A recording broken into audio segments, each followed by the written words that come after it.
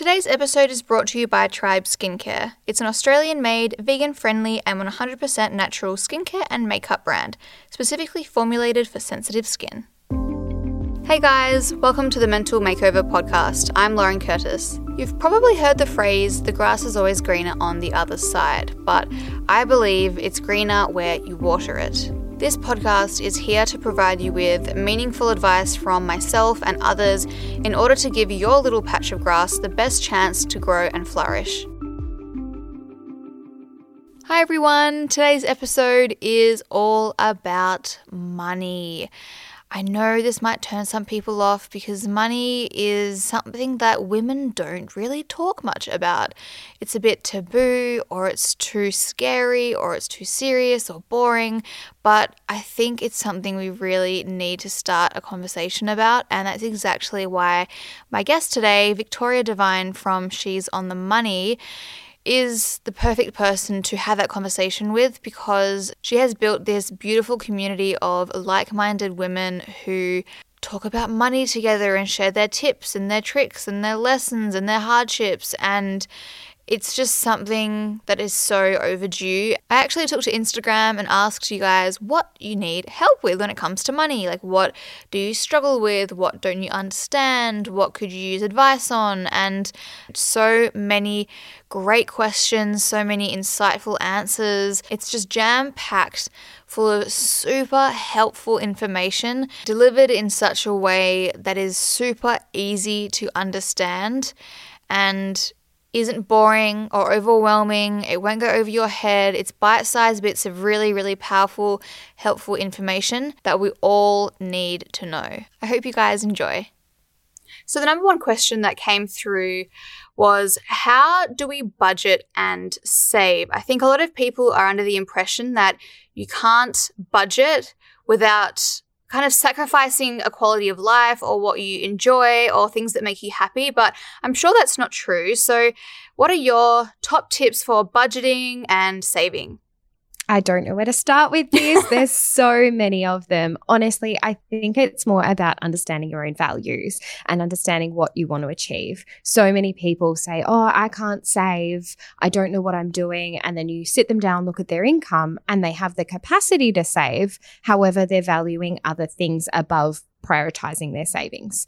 And it's very easy as a young person to prioritize going out with your friends or, going on a holiday or going overseas as your next big money goal, but we're not thinking big picture enough. So I think we really need to not only set money goals that are in line with our values, but make sure that we know what our values are to begin with. It's really hard to know where we're going and the things we want to achieve if we don't have clarity on, one, what our budget is, but two, what that budget actually should look like to us. To jump in, I really, really liked how you said, I can't remember what you said verbatim, but I think you said something like sacrificing now in order to live better in the future. So it isn't like you're sacrificing everything forever. It's like you have to have the patience and the willingness to lower your usual standard maybe a little bit now to ultimately benefit yourself in the future. Does that make sense? Yeah, absolutely. It makes sense. And that is, I'm glad you mentioned it because it's something I'm really passionate about, because often we're using these words that have negative connotations to them, like sacrifice and deprive. And those are negative. Like, what are we actually sacrificing? Our future financial security? Like, no. What are we actually depriving ourselves of? Future financial security. I believe that people see it often as, oh, I'm depriving myself of going out for drinks with my friends. And it's like, well, actually, why can't we start money conversations with your friends so that you can all be in better financial positions? You don't have to go out for drinks every single Friday night. Why can't you do a cheese platter and, host that at home with your friends? And, maybe change the way we discuss money in our friendship groups so that we are empowered instead of feeling pressured to do things that maybe we didn't feel we wanted to.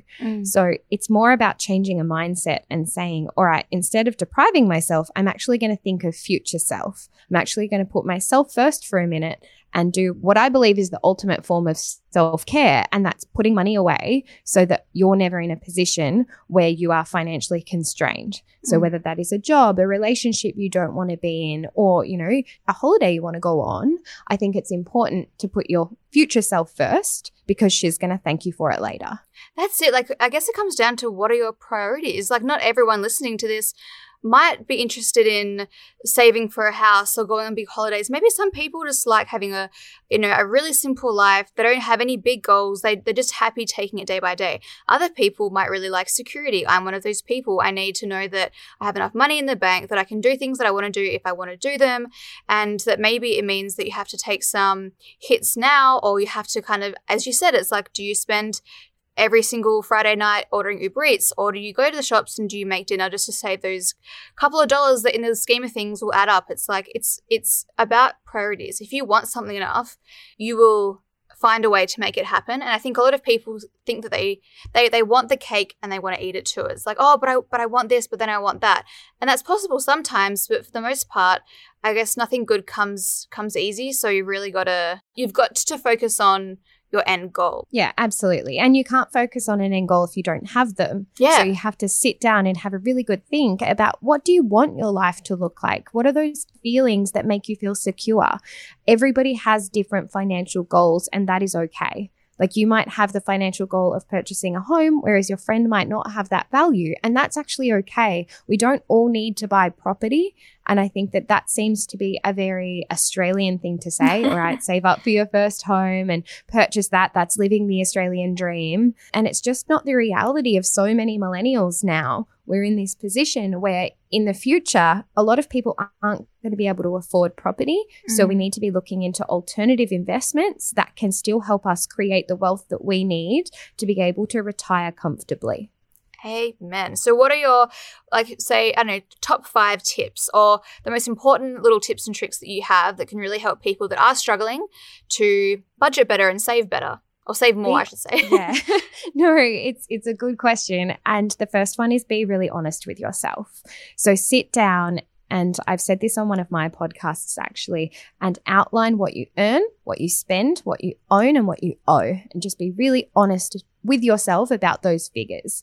You need to understand where you're starting so that we know where we're going. And it's one thing to say, look, Victoria, I really, really want to save. Well, that's a great goal, but if you're in a lot of personal debt and have a credit card owing, saving should not be your priority. Getting rid of that debt should be. So we need to understand where we're starting from so that we can create a clear final destination so that we know how to get there and we know when we're going to arrive. So understanding your situation to begin with, and then also being honest with yourself, looking at your budget. So many times I see women come to me and we have a chat about, oh, Victoria, I can't save. And the problem is they're spending on discretionary things. It's not lifestyle. It's not their rent that is sapping away their money. It's actually just their discretionary spending habits. Like, it's clothes, it's shoes, it's makeup. It's things that they think that they need, when in reality, they're just trying to appease this shopping addiction that they potentially have. And like, don't get me wrong, I'm very good at buying shoes and I'm even better at buying makeup. But I think that we need to be honest with ourselves and go, all right, well, what's a reasonable budget for myself for makeup each and every single month, so that I'm not taking that away from myself, but I'm being responsible about that spending. How much of your weekly income do you think you should be saving? Oh, this is such a tough one. It's not a tough one because there is a right and wrong. There's actually not a right and wrong when it comes to how much you should be saving. It's completely dependent on your personal situation. If you read a book that says you need to be saving 20% of your income, well, that's fantastic. But does that actually apply to your financial situation? Can you actually take 20% of the money that you earn or have and put that aside? For some people, that's actually really unrealistic. For some people who, have quite low incomes or are potentially on Centrelink, they actually don't have that capacity to save. And I think we need to be a little bit gentler on ourselves and not hold ourselves to these expectations that we will be, saving and investing and, saving for our first home when our income actually doesn't support that. So I think we need to be really realistic, but I do believe that if you're in a situation where you have a good income, maybe it's your grad job or maybe you are, working full time, a 20% buffer or a 20% goal is often a really good one to start working with. But that's obviously going to be really flexible depending on your financial situation. So as I mentioned before, that could be less. But if you're in a position where you still live at home and have a full-time income, it absolutely should be more. You need to be making hay while the sun is shining, because if you're still living at home and have a full-time income and don't have a lot of the costs that are associated with living out of home, you really need to be making the most of that, because that doesn't come up often. No, and that makes a really nice segue into, this isn't really a question that someone's asked, but I think it would be kind of underpinning a lot of people's questions, even if they don't realize it. It's comparison. And so often we see, even if it's our friends or people we follow on social media or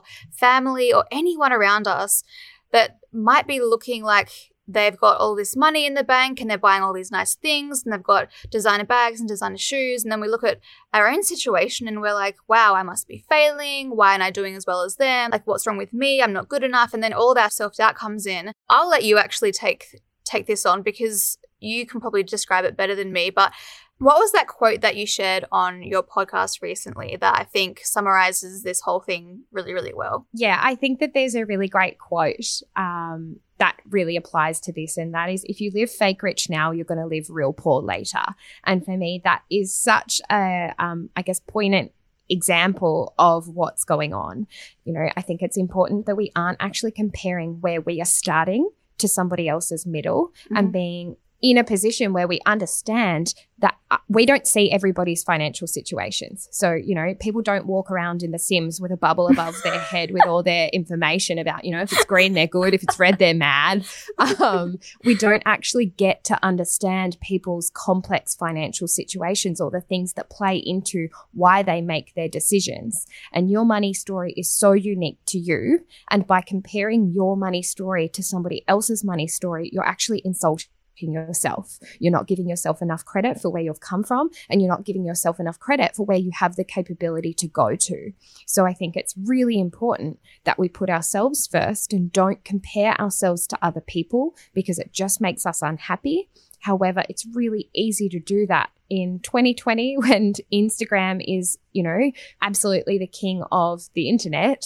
It's really easy to scroll through and see people's Gucci belts or their expensive holidays or, you know, the makeup that they've bought or the things that they're doing and think that that's reality. I think it's really important to see that, you know, often people are only ever going to show you the good parts of their lives on Instagram.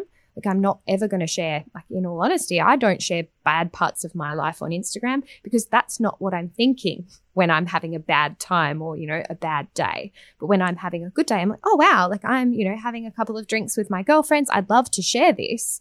That's when people share things. So if we see things on social media, we really need to be aware that we're only seeing those good parts. And what we're not seeing is the debt people are going into. I just wanted to pop that in there to kind of preface this whole interview, because I honestly think there would be people listening to this that might be putting pressure on themselves to earn more or to buy this or to buy that just because it's what they feel like they should be doing. There is nothing wrong with not wanting to buy a house and not have a nice car. It's like, if you're happy living day to day, week to week, whatever, like, I just want to put that out there, because I'm sure you feel the same way. Like, we all have different values and goals and beliefs, and it's all okay. That is so important. Everybody is on a different journey. Whether your job is something that you absolutely love and you don't want to change it and you love the income you have, or you have in the back of your mind that you want to start a business and be an absolute entrepreneur and, you know, be in a position where you're worth millions. Those two things are very different, and those two things are awesome. Like, there's nothing wrong with either of those. And I think it's important to point out we're all on different journeys. I speak to people every single day, and everyone has a different set of goals. Everyone has a different set of values and priorities. And, you know, I think we need to check ourselves to make sure that our goals and our priorities are aligned. Because if our goals are, you know, have all of these big things, or, you know, go on a big holiday or create financial freedom, but our reality is we're spending it all on physical things and we're not actually putting anything away for future us, we're going to end up in a situation where we were incredibly unhappy because we haven't created the reality we want. Yes. And I think it's also not too late to start, because I think a lot of people, I mean, this is a question that we can go into later, but a lot of people ask, like, how can I get over my limiting money beliefs? And I think there should also be a point made about, we've all kind of, I think I know especially, I didn't come from money. When I started earning more money, I was like, oh my gosh, the world is my oyster and I could buy all these fancy things and I bought all this designer stuff, and that was such a waste of money now. But I kind of had to go through that when I was younger because it was like a rite of passage, I guess. Like, it's just not a rite of passage, but it's just a part of my growing up and my evolution. And now that I look back, I'm like, okay, I will never do that again. But I learned from it. So it's never too late to start putting good practices in place. And yeah, don't be hard on yourself if you've made bad decisions, because you can always improve. And leading on to the next question, which is personal loans. Do you have any advice on minimizing them or getting rid of them completely? So I think that there's a misconception that sometimes it's a little bit too late, but I want to point out here that it's absolutely never too late. I have clients who are in their 20s. I have clients who are in their 60s, and all of them want to change their money habits. So there's this Chinese proverb that I actually have printed, and it's on my desk because I just love it, and I share it with a lot of my clients. And it says, the best time to plant a tree was 20 years ago, but the second best time is now. I love that. So, yeah, it's a little bit silly, but I really like it because I feel as though it's a reminder that, you know, you don't have to have already done these things. You don't have to have already been an absolute whiz at money. Anyone can learn new habits and new tricks and, you know, new ways of managing things. And it's about understanding your money story and how you got there. And the reason I think it's so important to understand your money story is because it's going to stop you from going there again if that's not in line with your values. So if you're starting with a large amount of personal debt or you're starting with a clean slate, we're all starting somewhere. And I think we need to just wipe it off the table and be like, all right, well, if I'm in debt, that's okay. What am I going to do to get out of it? So instead of judging yourself and saying, oh, but I've racked up so much debt on a credit card, get some advice. If you feel overwhelmed by it, a financial advisor is going to be able to sit down with you, talk you through the steps to get out of it. There's also financial counseling services, which are really, really great and easily accessible. But if you want to tackle it yourself and you're on that journey, absolutely fantastic. Debt snowball it. So start paying off the smallest debt first, because that's going to give you that gratification that you're getting rid of things. So instead of having that delayed gratification of, oh, okay, well, one day I'm in debt. It's like, well, where can I start? All right, I have $500 of Afterpay debt. I'm going to pay that off first and get that off my plate and get that off the list of things that I owe. So you're getting rid of the smallest things first, because that means that you are going to feel rewarded as the process goes along, but also you're working towards the bigger goal. Someone asked, is Afterpay really that bad, and does it affect your credit history? Yes and yes, bye.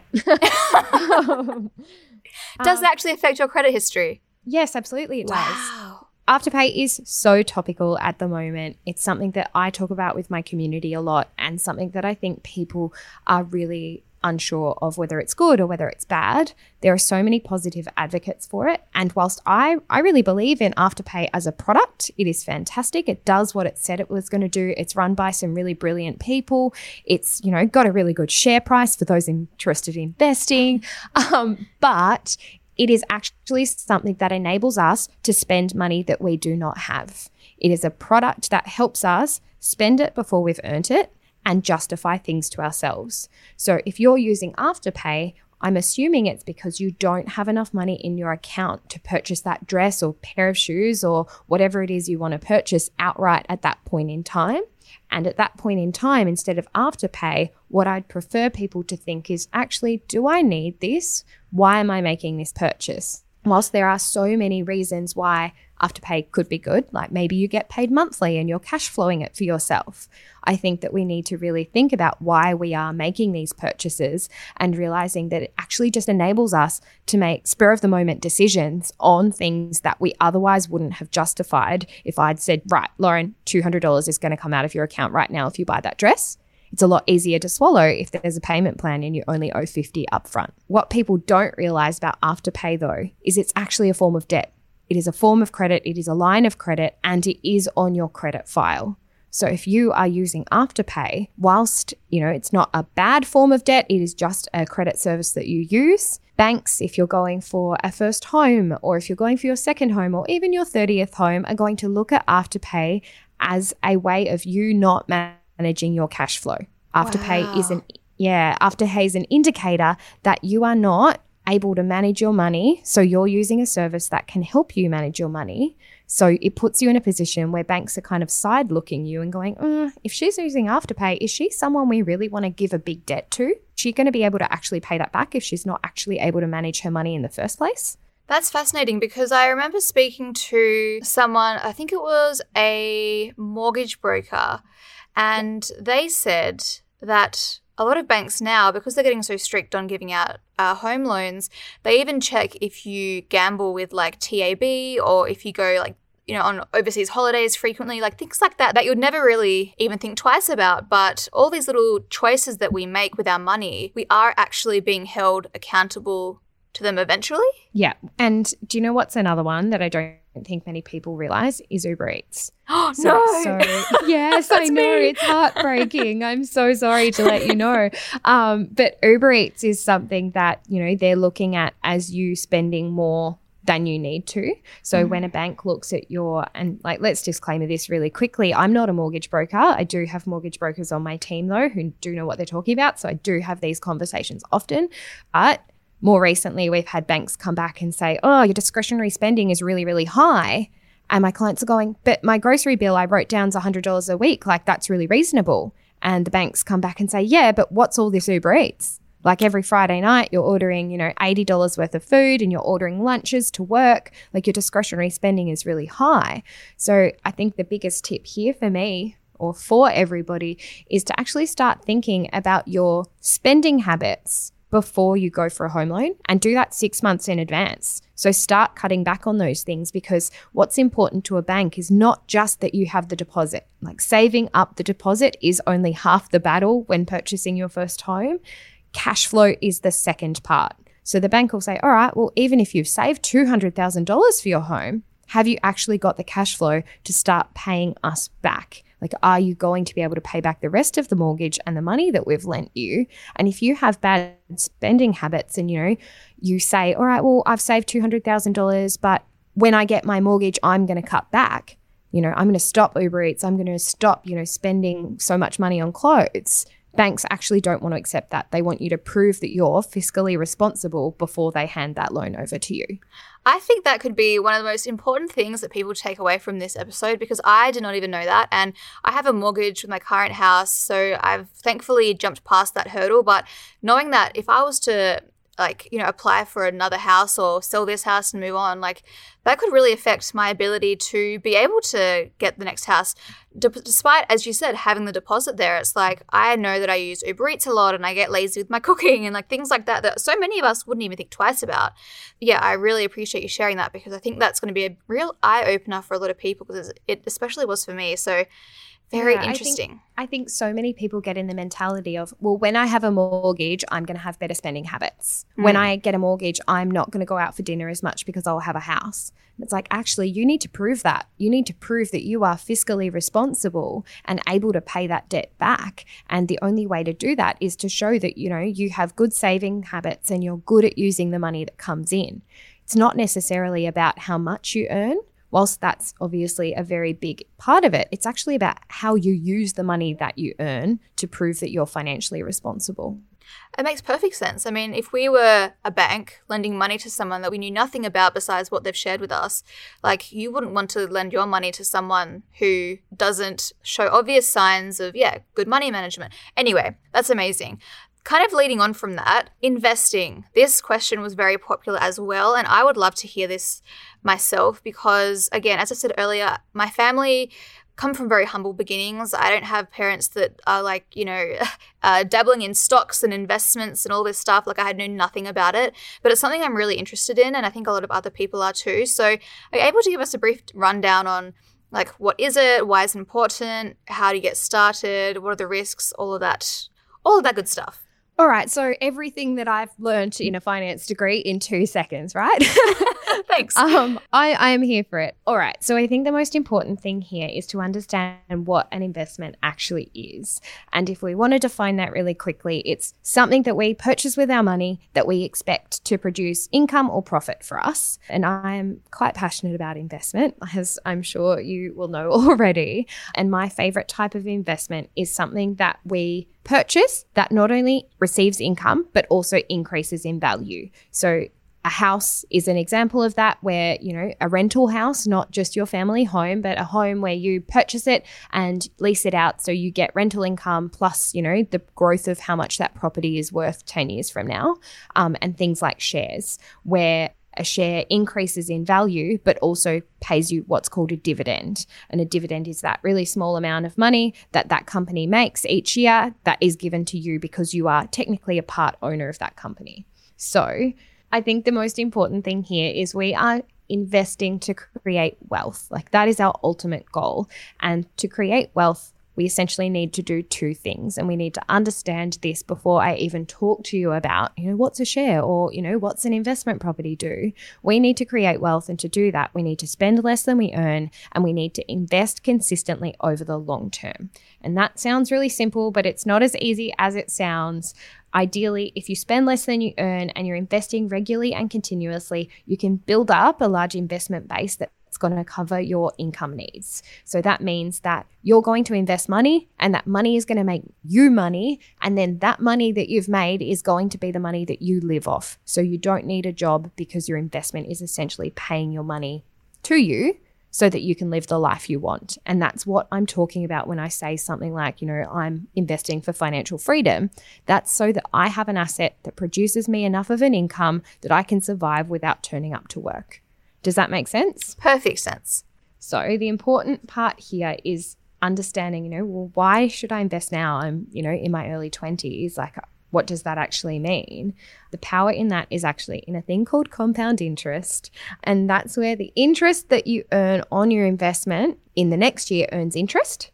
And then that is essentially free money. So it's the thing that enables your money to grow exponentially over time. So it's the money your money makes that then makes you money. That's something I can't stress enough. When you are young and you are in your 20s, you have this insane power to create wealth that other people don't have. So, like, why is this important? What's that actually look like? I'm sure you've heard before that you should invest. If you are 21 and you start investing $500 per month today, when you retire, you will have a $1.2 million share portfolio or investment portfolio. Hey, and that's crazy. And I know it sounds really far away, but $500 every single month until the age of 60 for you, if you're 21, equals $240,000. $240,000 invested over that long period of time actually turns into $1.2 million. That's a lot of money you didn't have to save. And it's something that if you start young, the power of that is crazy. But if you start a little bit later, you're putting yourself back. So it's important to start early with investing, because if you start early, that $500 a month, whilst that is a lot of money, is actually not that much in the grand scheme of things, because if you get to the age of 45, you then need to put close to $4,000 a month away to achieve that same goal that 21-year-old you could have started with $500. Wow, I love that comparison. It really puts it into perspective. Yeah, I think it's just so important to understand why that makes sense and why it's important for you. And we always say, you know, start young. I wish I'd started young. We hear it from our parents like, oh, I wish I had that information earlier. It actually impacts you massively. And whilst that sounds like, oh, look, maybe I'll earn that money later in my life. Maybe I'll put it away at a different time. We start spending the money that we earn. If you get to the age of 40 and you're like, you know what, I need to start investing for my future, where are you going to pull that $4,000 per month from? Yeah. It is going to be incredibly hard to do that because you've already spent it on your lifestyle. It's maybe in a mortgage, maybe it's in the car repayments, maybe it's paying your kids' school fees. So it's not that easy when you get to the age of 40 to pull that money away from another priority of yours to invest it. But if we start strong and early and consistently, we just pretend that we didn't have that $500 to begin with, and always put it away. And we know that our lifestyle will adjust. And, if you earn more money, maybe we can invest more, or maybe you can change your lifestyle. But the priority here is to invest first so that you are giving back to future you. You're creating this life that she could never have dreamed of. And I think that that's really, really special. That sure is. So if someone has $500 to invest, where would you suggest? I mean, I think the best thing to do if you could afford it, I'm guessing, is to go speak to an actual financial advisor. So I think it is important to note, and I'm not sure if you've touched on it before, but I am actually a qualified financial advisor. So I do give financial advice as my job. But if I was going to start talking about investing $500, I think it's really important to understand where you're beginning from. So, is that $500 something that you can actually commit to each and every single month? Is it just $500 that you have sitting over to the side that was a gift? What is most important for me when starting to talk about investment is not actually having a mass amount of cash to start with. Like, you can start investing with as little as $1. And whilst sometimes that's not the best idea because there's things like brokerage fees and it is quite expensive to get into the market, especially if you're investing low level amounts. Investing $500 a month, if that's your goal, start proving it to yourself by putting $500 into a savings account every month for 6 months. And once you have done that and proven to yourself that you can save that money, then it's time to have a chat with a financial advisor. In the interim, it's not a recommendation, but I think it would be important to start looking into what an investment is and maybe using and having a look at some of those micro investing platforms. There are a number of roundup products that round up, your nearest dollar and invest that for you, or micro investing platforms that you can just put a small amount of money in to see how it works, so that you can start educating yourself on what the share market does, how it acts and how it performs, and how comfortable you are with that. Because investment looks different for everybody. Investment is something that it's called a risk profile. And there are different risk profiles that exist. So there's a conservative risk profile for someone who really doesn't want to take much risk with their money. And then there are high growth portfolios where people are more willing to take on more risk. Investment risk is the possibility that you might lose some or all of your initial investment. So that's really important to take into consideration when talking about investment. And the higher the risk your asset is, the more likely you are to lose it, but the more likely you are to have a higher return. So it's really important to be talking to a financial advisor. And I know that sounds so dry, but talking to a financial advisor to make sure that that asset or that investment actually works for you and is going to have long-term success. Because it's one thing to talk to someone about buying, an apartment off the plan and, you don't need much deposit. And it's another to actually invest in an asset that's going to exponentially create you wealth over the long term. Tribe Skincare is an Australian-made, vegan-friendly and 100% natural skincare and makeup brand, specifically formulated for sensitive skin. I personally love Tribe Skincare's mineral powder foundation. I did a post on this on Instagram recently, which you guys loved. It's lightweight, it has an SPF of 15, and the brand has a heap of products for sensitive skin in general that I think you guys would love. So you can use my code LOZ10 for 10% off site-wide and free express shipping at tribeskincare.com.au. Code is available for 2 weeks only.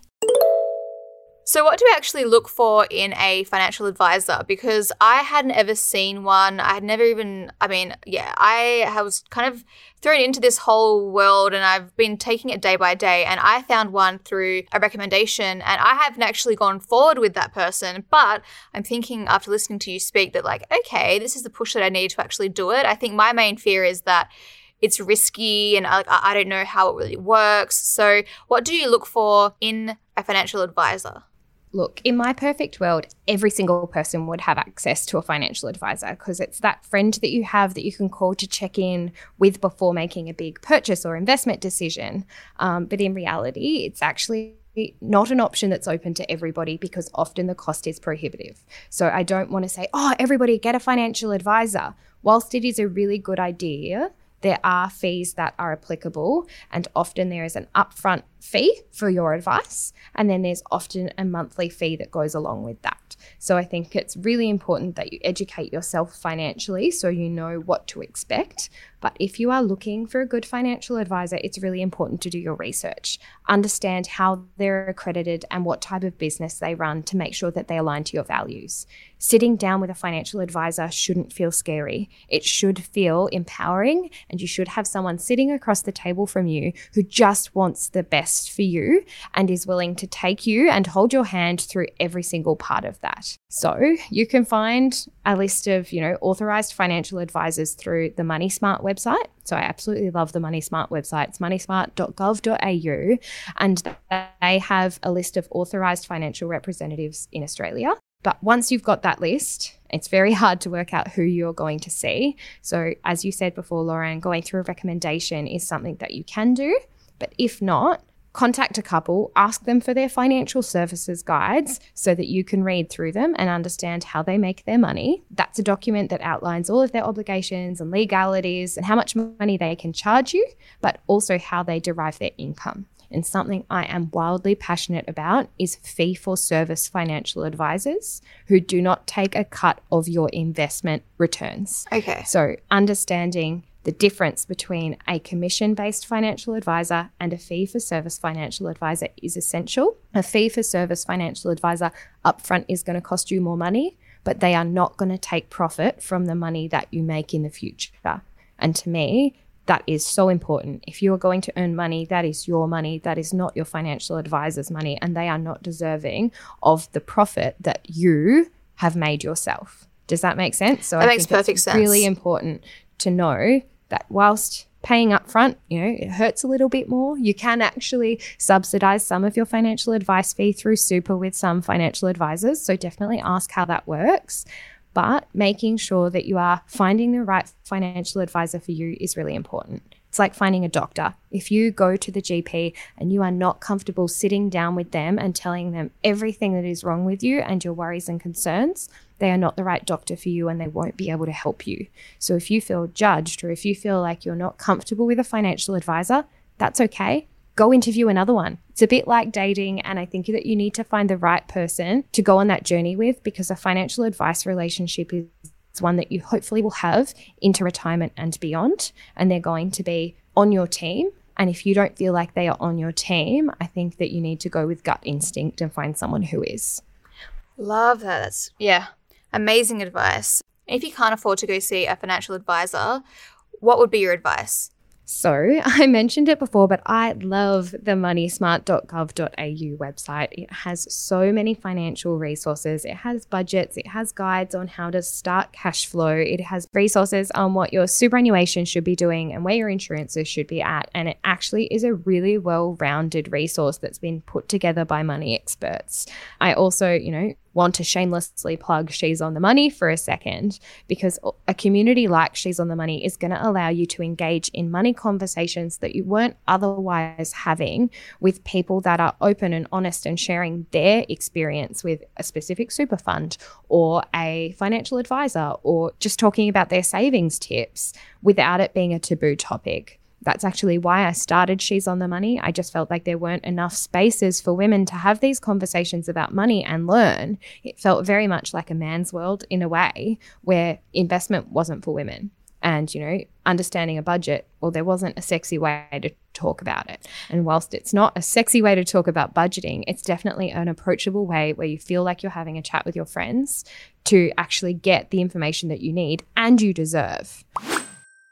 On your podcast, you have a segment called Money Diaries, and I think, when I first heard this, I was like, I love the honesty. I find women talking about money, like actual numbers, so refreshing and like liberating. And you basically, someone will come on and say, this is what I spend my money on, this is how much is coming in, this is what I earn, like this is what just basically just openly and honestly talking about their money situation and their financial situation. And I feel like for a lot of women, it would be really, really eye-opening and informative, and it will make you feel less alone, because today I listened to one where her income was a certain amount and her debt was quite a bit more than her income. And I'm like, wow, this is fascinating. And then before that, I heard one where she was, 20 two, I think, and she just bought like a house. Like, it's just fascinating if you are wanting to listen to other people who are of a similar age, similar experience,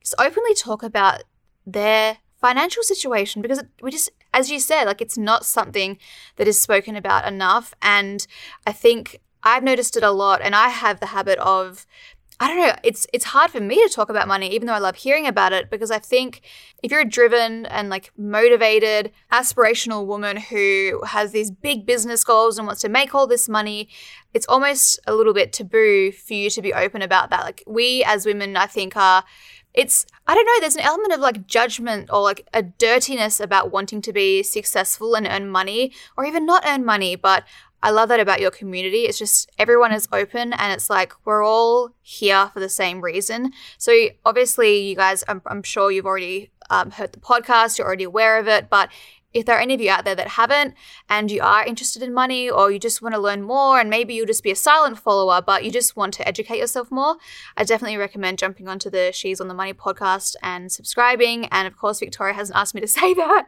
but no, it is so kind of you to say that. And I think it's, it's something that's actually blown me away as well. I didn't start this because I was like, oh, I'm going to make this massive money community. I just wanted to have more money conversations with the people that wanted to have money conversations.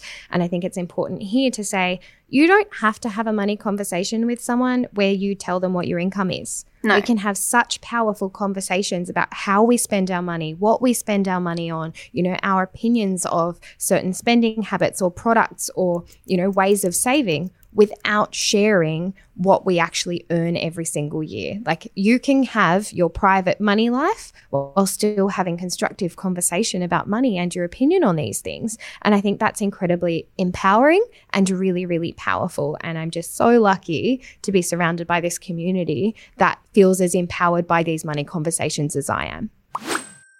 I want to ask you, because I feel like this kind of, I don't know, I'm curious about your perspective on this. This is kind of taking a bit of a different path away from what we were just talking about, but renting versus buying. So I was having a conversation with a few people on Twitter about renting versus buying and which one is better.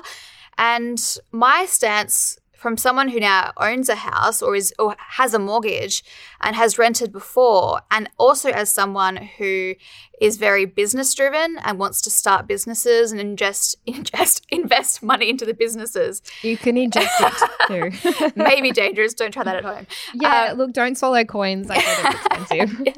Boom. So I see the advantage to renting, which is that instead of all that money that I put down for the deposit, I could have put that into my business and I could make that money back, 10 times faster. Or some people don't have those goals and they would rather put that money towards a house. They can settle down, plan their family. There is pros and cons to, I think renting is very looked down upon. It's like, oh, you're paying off someone's mortgage. And whilst that's true, I think it also does depend on your personal goals. And I just want to know what your perspective is on that. Like, where do you stand? Do you have a similar kind of mindset, or is yours more, I don't know, yeah. What do you think? I'm gonna get back on my values bandwagon and talk about the fact that it is all relative to what your values are. So some of my clients are so stuck on, no, I want to own my own family home. It is the biggest thing that, is driving me. But I think that, it's 2020. Things have changed. It is not the same as when my parents bought homes for $17,000. But there's also this really big misconception that rent money is dead money. And, you've heard that before. Everyone's like, oh, rent money's dead money. I can't wait to get into my own home. But there's a couple of different viewpoints I have on this. And in the name of being completely transparent, I rent because I invest my money not in property. And that's a personal decision that I have made. It's not to say I won't ever buy property. Being open, both my partner and I have different values on this. And at some point, we'll probably buy a family home. But if it was up to me, I probably wouldn't buy a family home because I don't want real estate in my investment portfolio at this point in my life. There's been some research that was done by EY actually, and they did some research and found that over a 10-year period, a renter versus someone who has purchased their home, the renter actually comes out financially better off. And the reason for this is people don't take into consideration the actual or the additional costs in owning a home. Yes. So they're not taking into consideration how much it costs to pay rates or pay for the water bill. Yeah, or pay for that repair on that house. You know, so many times you move into your brand new house and it's your home. You've worked, you know, essentially your entire life to get this deposit. So you deserve a new kitchen, or you deserve a new bathroom, or, oh, I don't really like the color of that feature wall from 2001, so I'm just going to paint everything white, which I am completely on board with. But I think we need to take into consideration the additional costs associated with purchasing a home, not just, you know, don't take into consideration stamp duty. It's, well, take into consideration the additional money you would spend on maintaining that home over a 10-year period when you purchase it, because I guarantee there are things you want to change. I also think it's really relevant to point out here that, you know, if you're young and you want to purchase a home, do you really want to be putting your money into an asset that is really hard to dispose of? So it's not like you can sell off the bathroom if you need some extra cash. So I think it's really important to point out that rent money isn't really dead money. It's lifestyle money, but you do need to be investing regardless of whether you're renting or buying. That is so interesting. I'm so glad I asked you that question, because in my head, honestly, to be honest, I was like, there's 100% chance that you will say, no, you've got to buy a house. No. So, yeah, that's so fascinating. I think that 2020 is very different to 1970, 1980 purchasing homes. If we look at the projection of property prices over the last 30 years, they have grown massively. So we're seeing people who purchased for $150,000 or $200,000 and now their properties are worth $1.5 million. Yeah. And that is actually just really unattainable for us now. So property growth is not going to be continuing in the same way that it has, because our incomes aren't growing. So if our property market kept increasing in the same way it has over the last 30 years, we need to have incomes of $3 and $4 million to be able to afford our apartments. If apartments are going to increase in value and become, you know, an inner city apartment in Melbourne right now is probably worth like $650,000 or $700,000. Depending on where you're purchasing. Is double that actually going to be attainable if our incomes increase not in line with the increase of property valuations? Like, we actually can't afford it. At this point in time, so many people can't afford mortgages because the repayments are too high. Yeah, I think that's just something people need to think more about. Renting is not something to be ashamed of. In fact, I think it is a really smart move. And as you just said, for all those different reasons, I also want people to take that away from this, because I know a lot of my friends are really shocked when I say that I think renting is a good idea, because I've obviously gone the other way. But it's just something that's been instilled in us. But anyway. You are absolutely correct. But at the end of the day, it's in line with your values. I think you just need to be really educated on what you're spending your money on. Like, have you taken into consideration how much interest you're going to pay on that loan over the 30 years you're going to have that loan? And are you in a position where you want to be locked into a monthly repayment for the next 30 years of your life? Are you ready for that? Do you want the flexibility? Or do you want to, you know, really lock yourself down and not give yourself the financial freedom you could have otherwise had? And how does super work? So that is such a big topic to be asked about. I actually have a podcast coming up on this in the next couple of weeks, but a really quick crash course is superannuation is forced savings for your retirement that is enforced by the government. It is your money, and your employer should be paying a minimum of 9.5% of your salary into your selected super fund through your super guarantee. So your SG, you would see that on your pay slips. You actually have the ability to top that up if you want to, making your own contributions. And where you're eligible, the government is actually able to add to it through co-contributions and the low income super contribution rules. But at the end of the day, I'm not going to go too much into superannuation. It is 9.5% of your real money that is invested on your behalf for your future retirement, and you need to start caring about it now. We spoke about compound interest before, and exactly the same thing happens in your superannuation fund as it does with investments outside of super. And if you start now and you start caring about it and looking after it from the beginning, it's going to look a whole heap healthier when you get to the age where you're thinking about retiring. And also, can I just jump in? And for someone like, if you're someone like me who is self-employed, you have to do this manually. I'm not employed by YouTube I mean, I kind of am, but I'm not an employee. That's disappointing. Yeah, damn. So, yeah, if you're starting your own business or you have your own business, I mean, I'm sure you have an accountant that has told you this, but you have to do this manually and don't get lazy about it, because when you are older and it's time to retire and you don't have money there, that's going to sting. Just wanted to put that out there. Absolutely. And it is so easy for people who are self-employed to go, oh, I'm not going to start paying myself super right now because I can see a better use for that money. Because it is 9.5% of your salary, it's really important that we budget for it in our businesses if we've got them from the beginning, and making sure you're paying super, because it is so easy for it to slip through your fingers and you not make it a priority for a couple of years, and money adds up. So money actually doubles every 10 years. So if you forget about it for a few years, you're really putting yourself back. Someone asked how to keep up with your partner when they earn twice as much as you. So I think that that's a really interesting question, and it has so many parts to it that I want to break down. So first is how to keep up with your partner. The question here would be, why are you keeping up with someone who earns significantly more than you? They have double the money to spend. Are you trying to keep up because they don't know you earn what you earn yet? Have they got an unrealistic expectation of what you will spend?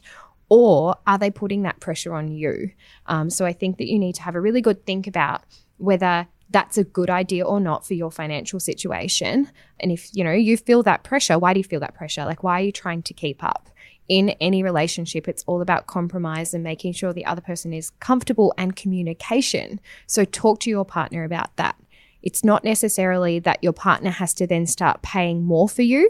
It's more about, hey, I earn half what you do. Can we maybe do activities that are more in line with my budget and what I want to spend? I'm not ever suggesting that someone should pay more because they earn more.